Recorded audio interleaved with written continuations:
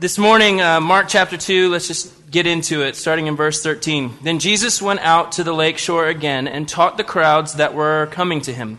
As he walked along, he saw Levi, son of Alphaeus, sitting at his tax collector's booth. "Follow me and be my disciple," Jesus said to him. So Levi got up and followed him. Later, Levi invited Jesus and his disciples to his home as dinner guests, along with many tax collectors and other disreputable sinners. There were many people of this kind among Jesus' followers. But when the teachers of religious law, who were Pharisees, saw him eating with tax collectors and other sinners, they asked his disciples, "Why does he eat with such scum?" In such kind words. When Jesus heard this, he told them, "Healthy people don't need a doctor, sick people do. I have come to call not those who think they are righteous, but those who know they are sinners." This passage has been a game changer for me in my journey with Christ. Growing up, I just had this super strong frustration with people who claimed to know this one who spoke about love, yet did not love in the way of the one they claimed to know. And what was amazing to me about that is because I had been reading the scripture, I had been going, okay, if Jesus is who he is, you have to show me that you're different than the church. That's really what I asked. When I was in high school, I had this view of the church, and I said, Jesus, if you are different, I need you to show me. Because what I see does not reflect it. And I had been reading scriptures like when the woman breaks into this dinner and she starts weeping at Jesus' feet and washes his feet, and Jesus says, she loves me much because she's been forgiven much. And so my natural thought process was, well, then all these people who claim to be Christians obviously didn't have anything to be forgiven of because they don't love anybody. That's really what I started walking around doing. I was like, man, am I just messed up? Am I just so broken and screwed up that I just don't fit the mold? I can't be a part of the church? Can I not do those things? Can I not be a part? Can I not walk in the midst of? Because all these people, they must be perfect because they're really mean. Like that's really where I landed. And so the scripture really began to shape my view of two questions, and they're two questions that I always go back to because we live in a day and an age where these two questions are always going to be boxed around, whether it's popular opinion or culture says or whatever. Even from pulpits, these two questions will be skewed in many ways. And those two questions are, what did Christ come into the world for? And who did Jesus come for? Two questions that I go back to regularly when I start to feel the weight or guilt or shame or condemnation, or I start to see other opinions or views or ideas of Jesus starting to be expressed. Those are two questions that I have to go back to and allow him to answer through his word. Now, if you were to ask those two questions, you would have preconceived ideas. If you were to ask anybody out on the streets or even in the church, you would get a myriad of answers. You'd get a plethora of answers, if you will. The question of what Jesus came to do, people might give you, be a good example. Show us how to live. Tell people how to live good lives. Enlighten us. Drop some knowledge. Teach us the way of nonviolence. He came to cause a stir. Tell us to behave because God, he is watching. That's what he will say. That's what people will say. God is watching. Look busy. But he also, if you were to ask the question, who did Jesus come from? Who did Jesus come for? You might get a various response as well. He came for good people. People who have it together. Well-behaved people wanting to be better behaved people. Religious people. But I'm spiritual, so it doesn't, not for me, because it's religious people that he came for. But if you were to ask the average American about church or the people of God, they might respond in this way. He came for people who might not have everything in order, but they're pretty close. Like that's typically going to be the response you hear from people. There are many who believe that church is a place for good people to go to learn to be gooder. It's just out there. And unfortunately, it tends to be the pattern that the church has set. Because you don't hear a lot about Jesus and what he's done. You hear about who we are and what we do. And unfortunately, churches were meant to be lighthouses for people who are sick to make their way to the healer. Now, Mark captures for us some instances that are not isolated, but from what we can gather about the Gospels, this was very much a typical example of the mission of Jesus. Typically, we can spend a lot of time considering how messed up Levi was. Levi, later, his name was called Matthew, just so we understand. We're talking about the same one. So if I say Levi and say Matthew, I'm talking about the same person. Now, some of you hear the letters IRS and your blood begins to boil. Like, just the mention of those three letters in that particular order causes you to go, don't say it again. Do not talk about it. Now, you'd have to take this feeling and amp it up giant amount to understand people's hatred for Matthew and who he was and what he did. Now, there's a scene from a movie, and I have to show it to you because this is how my brain works, and I want to let you in on my brain. As I'm reading this story this week over and over and over, this is the face that I kept seeing, but I have to imagine that this character's lack of empathy for people, his desire to be smug towards others, his desire not to help, really would have been probably more in line with the character of Levi or Matthew as he sat behind his tax collecting table. So watch this IRS agent's interaction. $1,000? Barry, your friend is a high roller. You are hiding something.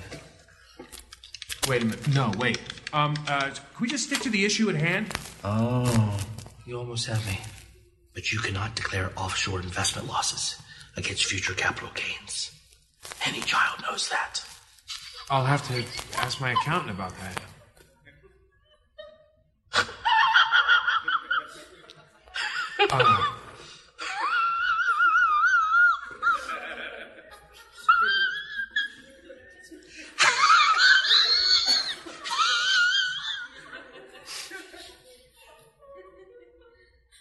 Mr. Conrad, you, my friend, are being audited. No. Call the 800 number. I release you. So, Matthew or Levi was probably sitting at his desk, being used to being begged for more time or lenience, or probably was often the target of much anger or hatred. Matthew would have been seen by the Jewish culture as a traitor because he was a Roman sympathizer working for them. He would have been seen almost in the way that the Jewish culture would see someone with leprosy as unclean and unfit to be around, and their mentality towards him and their hatred for him, because ultimately he was sleeping with the enemy.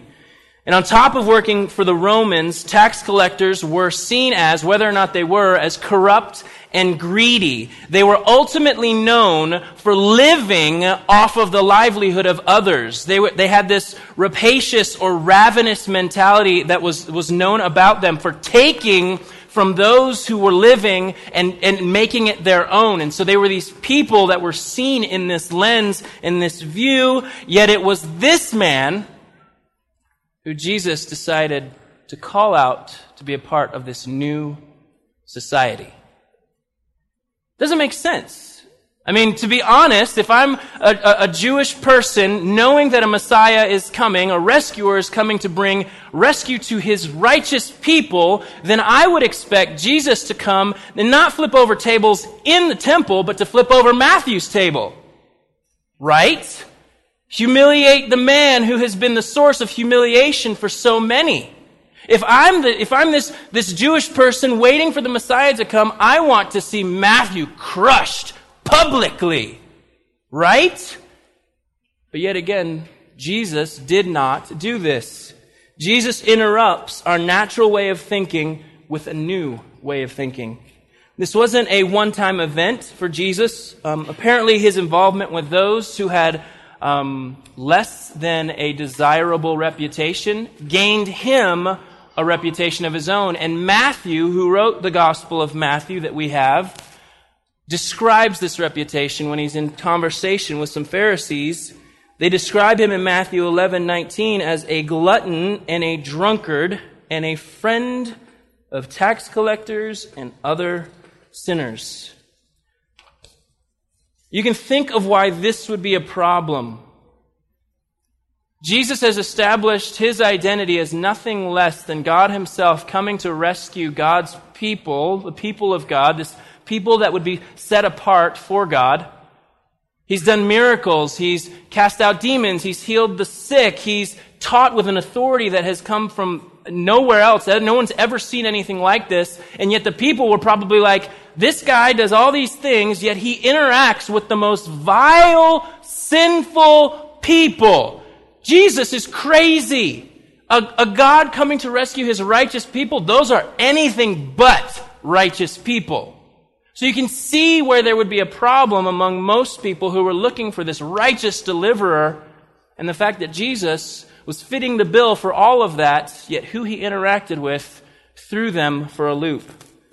One particular group took special care to point out the errors of Jesus' way. In Mark chapter 2, verse 16, but when the teachers of religious law, who were Pharisees, saw him eating with tax collectors and other sinners, they asked his disciples, why does he eat with such scum?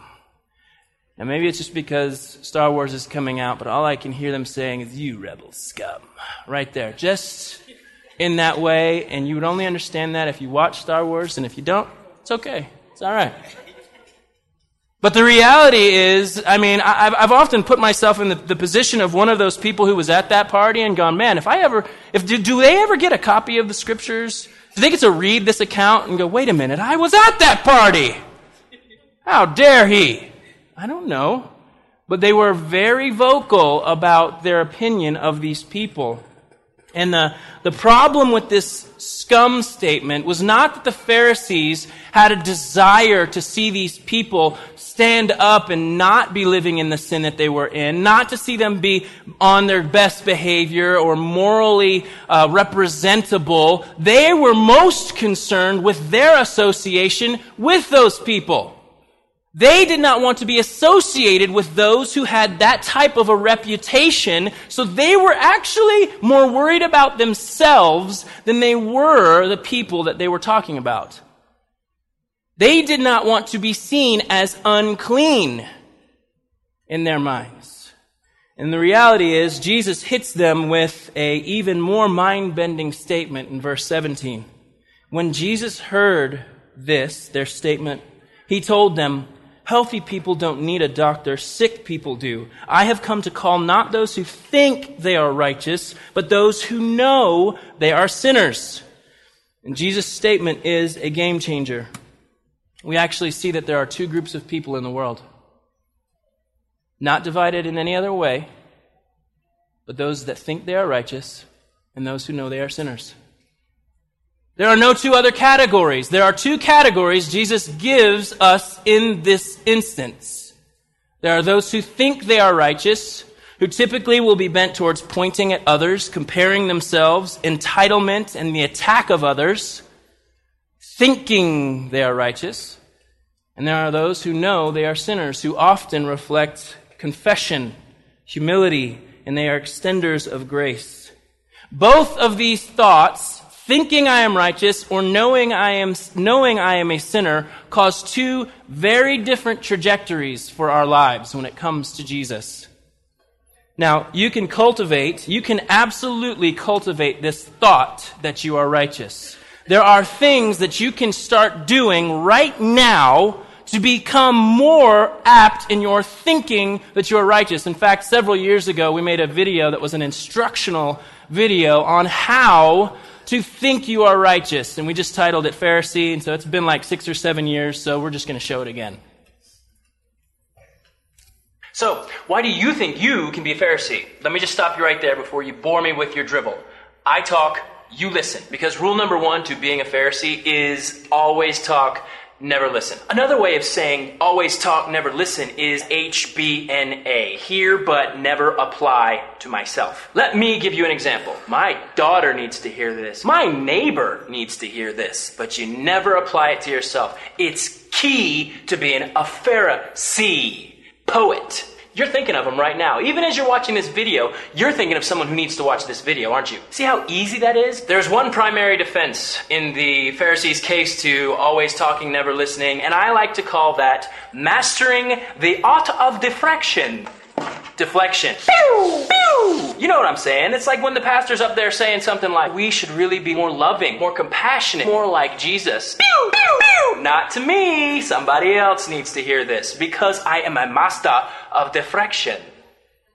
The main reason we can be confident in never applying something to our lives is because, let's just admit it, we're already experts in everything. Because that's the way we do things. As a Pharisee, always talk, never listen. Rule number 2 to being a Pharisee, you obtain greatness by making everyone else lower than you. I said everyone. I didn't say just some people. Doesn't that sound good? Everyone being lower than you? Come on, who wouldn't want that? Here's some ways to safeguard that you always make yourself greater than someone else. Never give them the benefit of the doubt. If they're having a bad day, assume they're always like that. Never walk a mile in their shoes. I got my own shoes. Why would I want to walk in somebody else's? My shoes are better than theirs. It just safeguards always feeling morally superior to everyone else. Rule number 3.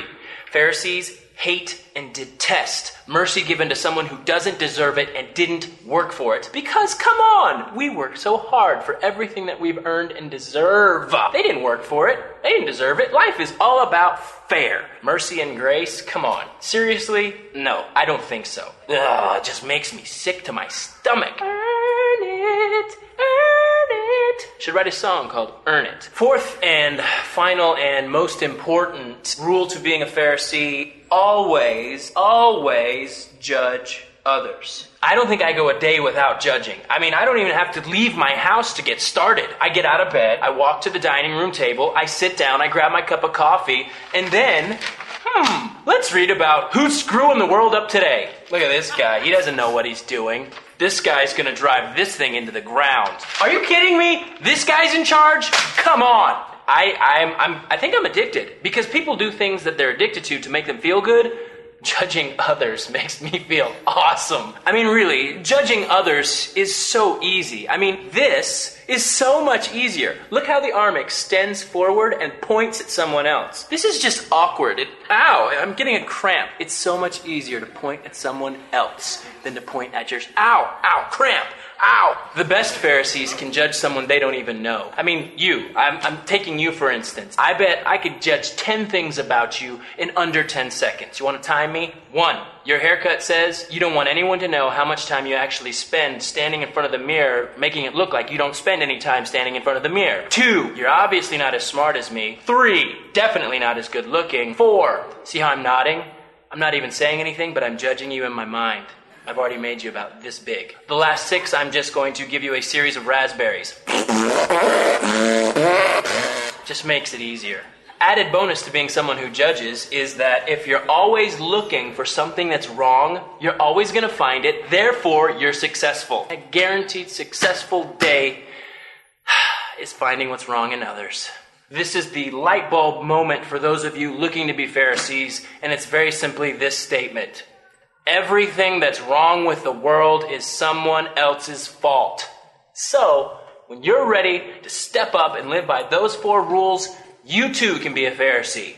I hope to see you at our next meeting. It just makes you feel real good, doesn't it? Feel kind of gross after you say all those things, and when you make that video, boy. Woo! So, in this specific scenario, Jesus is addressing the thinking of those who think they have done enough to earn something from God, as if God owes them for their uprightness. This very thinking keeps them from looking on others with grace, looking on others to extend mercy, to show love or care for, because those people who they're looking upon have not earned it. In fact, those people have made their beds and in effect are having to lay in them. This is where the gospel is so different than anything the world has ever seen. Now, when you go to the doctor and they start giving you the quality of life advice, the stuff that says you need to cut back on, or you need to cut out, or you need to start, fill in the blank. There are 2 ways of response. There's the first way, what? Doc, I am a physically fit specimen. WebMD said it. This blogger wrote saying the same thing I'm experiencing, and my food truck guy says I am perfectly fit. You don't know a thing, Doc. And so it's almost as if this self-evaluation you've given of yourself allows you to begin to attack the one who's supposed to give you the advice you need or the wisdom you need to move into health.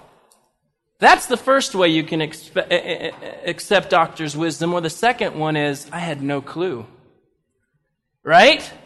I mean, the second way you respond is, wow, I had not even thought about this, to move towards health.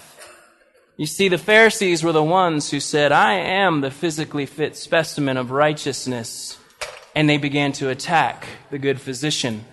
But Matthew understood something about Jesus that he knew he needed. How are the sick made strong? How do sinners repent? Do they keep doing the same thing, or is there another way about it? One of the greatest walls to transformation is ignorance. And how is ignorance driven out? Truth. When Jesus presents truth, the ignorance that we may have been walking in begins to no longer be an excuse. Because not only was Jesus offering health and rescue for people who were physically suffering, he was offering the remedy for the sin sickness that dwells in us. And Jesus was not saying, it's your unlocking your inner potential. He wasn't saying what you need lies within. He's saying what you need comes from me. What you need to get from me. And that is real life. Now, to say that I know I am a sinner is not to wear a label and wallow in it. It is simply to acknowledge a need. I fall short of what Jesus is talking about. I am lacking what Jesus is expressing, or what Jesus has, I don't have on my own, and that only God can provide it. It's the beginning of what Jesus came to do, and if we're not paying attention, you and I will miss this. This key in Mark 2:17, we'll read it again. When Jesus heard this, he told them, healthy people don't need a doctor, sick people do. I have come to, say the word with me. I have come to what? Call, not those who think they are righteous, but those who know they are sinners. To know I am a sinner is not where God rubs our noses in our mistakes or to take on a lower, debasing, wretched label. It's to say I'm not capable of correcting this broken relationship that I was meant to have on my own. I can't seem to get myself up by the bootstraps. I can't conquer these evil desires that are within me. I don't even know how or what to live in freedom looks like. And it's to admit that I've been trying to find the answer to all those things outside of Christ himself. Now, into keeping with this tax man or this business theme, you have one of two choices. With the righteous, those who think they are righteous, you can bring your balance sheet before God if you would like. You can totally do that. You can bring your balance sheet to God and say, look, God, I'm in the black. I made it out. I'm not in debt. Look at all the stuff I've been doing. Right here, this balance sheet says it. Look at that. Have you seen a better balance sheet taken care of? Or you can come with your collections notice. And you can say, I can't pay this. There are two sheets you can bring. And those who think they are righteous will look to their balance sheets all day long, but those who know they are sinners will express this collections notice, I can't pay. People recognize their sin not because Jesus condemned them in it. John 3:17 says this, God sent his Son into the world, what? Not to judge the world, but to save the world through him. People recognize their sin. And when I'm saying sin, I mean life outside of God. Trying not to do it his way, but trying to do everything my way. My love for the lesser things, my love for my idols, or even myself, more than anything else in the world. So people began to recognize their sin the more they just hung out with Jesus, because what Jesus spoke about, expressed, and did was so different than anything that they had ever seen before in their lives. They recognized their sin because of what he was calling them out of. And by spending time with Jesus, Matthew began to recognize all the things that he had been duped by. What I mean by that is Matthew was beginning to recognize all the things he was loving more than what he was made to love most. Think of all the things that he would have left behind when he stood up to walk out from behind that table. The gods of admiration among his peers. Tax collectors were very competitive. They competed with each other in their ability to tax people. Power that he held across the table from all those people who could not do a thing for themselves, and yet he crushed them more. Position, man's praise, crushing the competition, status, worldly comforts, one-upping everyone else. All of these things that had been the desire of his heart, Jesus was revealing these things will not fill you. In fact, they will kill you. And that's what sin does. Matthew, I assume, slowly began to see how all of the things he had been duped by were actually love for the temporary, love for the things that Jesus came to free us from. And in Jesus' calling, these were the things that Matthew would quickly begin to see as lesser than. These were the things Jesus was calling Matthew out of, to walk away from. You see, Jesus doesn't just come to Netflix and chill. Like, I know that's what we think. We want our image of Jesus to be. He's just this dude, and he comes and hangs out with sinners. And we love to use that excuse for why we don't see any transformation in our own lives. We love to go, Jesus just came to Netflix and chill. Friends, that's not why he came. He said it himself. He came to call those. Does that mean I came to chill with? No, Jesus was on a mission. Jesus was always moving. He was always intentional, and he was always inviting people to do as he was doing. There's this idea that we love of Jesus that's just Jesus coming in, sitting down on my couch, loving me and my idols. Just loving me and my idols and being cool with it. Jesus just wants to Netflix and chill tonight. In fact, that's what I want him to do all the time. But the reality is, Jesus came to do much more. To call us to what? For what? From what?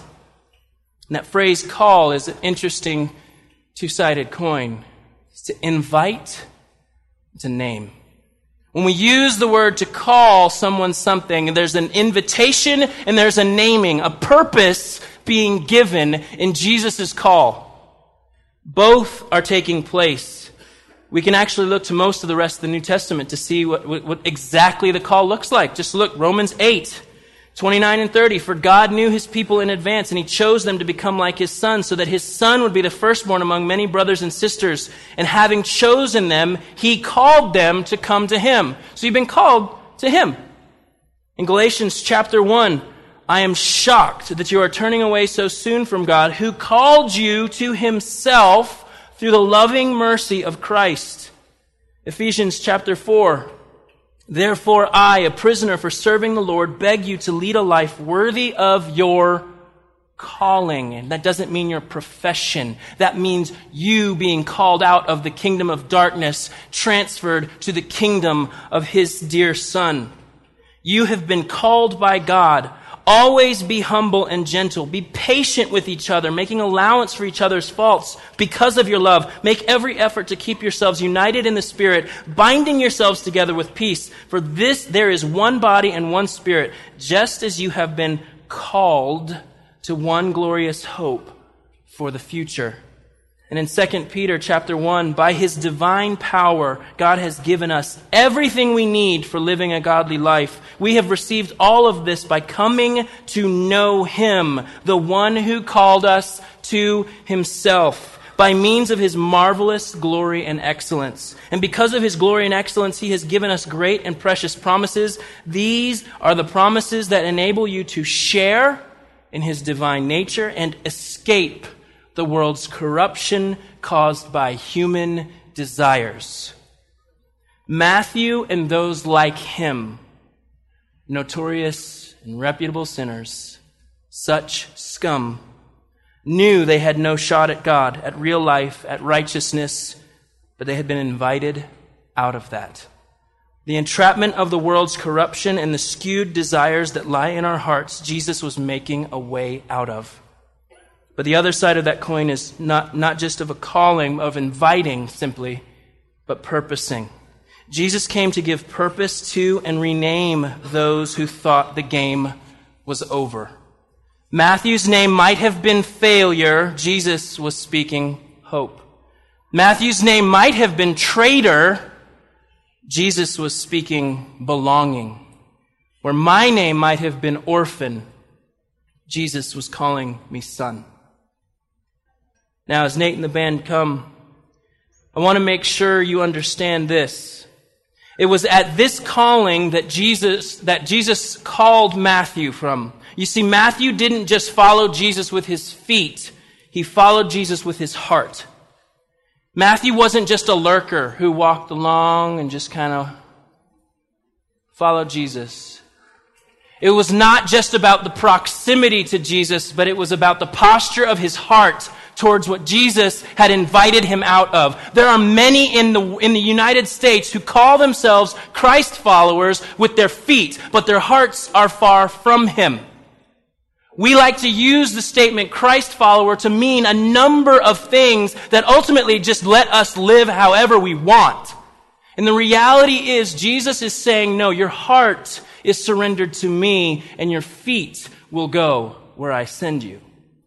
That's what Jesus has invited us into. Anything other than a heart surrendered to Jesus is some idol we have created of Jesus. We like Jesus to be like we want him to be, not how he reveals himself to be. And the scripture not just invites Matthew to follow Jesus. Matthew came out from behind that table, but he also answered the other call of Jesus. Matthew recognized the more to Jesus, and the more he was trying to find in that money, that power, that comfort, that status, Matthew was seeing Jesus is better. And in Matthew chapter 28, 18 through 20, Matthew penned these words as he heard them from the one who saved his soul. Jesus came and told his disciples, I have been given all authority in heaven and on earth. Therefore, go and make disciples of all the nations, baptizing them in the name of the Father and the Son and the Holy Spirit. Teach these new disciples to obey all the commands I have given you, and be sure of this, I am with you always, even to the end of the age. Matthew didn't just hear the call to come out from behind the desk. Matthew heard the call to go to the ends of the earth. And what we know about Matthew's life is he had a heart for his Jewish brothers and sisters to see that Jesus was the Messiah. But we also know about Matthew that he answered that call to go to the ends of the earth. In fact, he went to places that many historians and many other Christ followers were not willing to go. He went so far out that we don't actually know how Matthew died. There are a couple of church tradition stories that suggest that Matthew died of old age. But there are other Matthew tradition stories that say he was martyred in a secluded place in Africa by having tent poles driven through him, and then his head was cut off.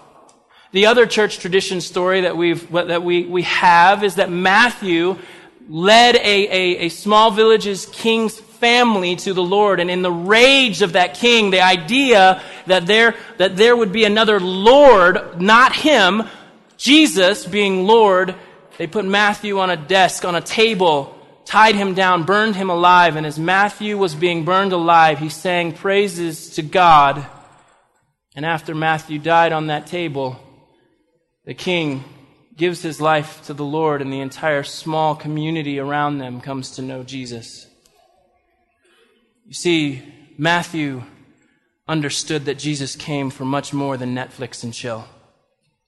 Jesus came to call those who know they are sinners, to invite out of darkness, but to send with purpose in everything that they do. New life, new hope, new joy, not based on my works, but on Jesus.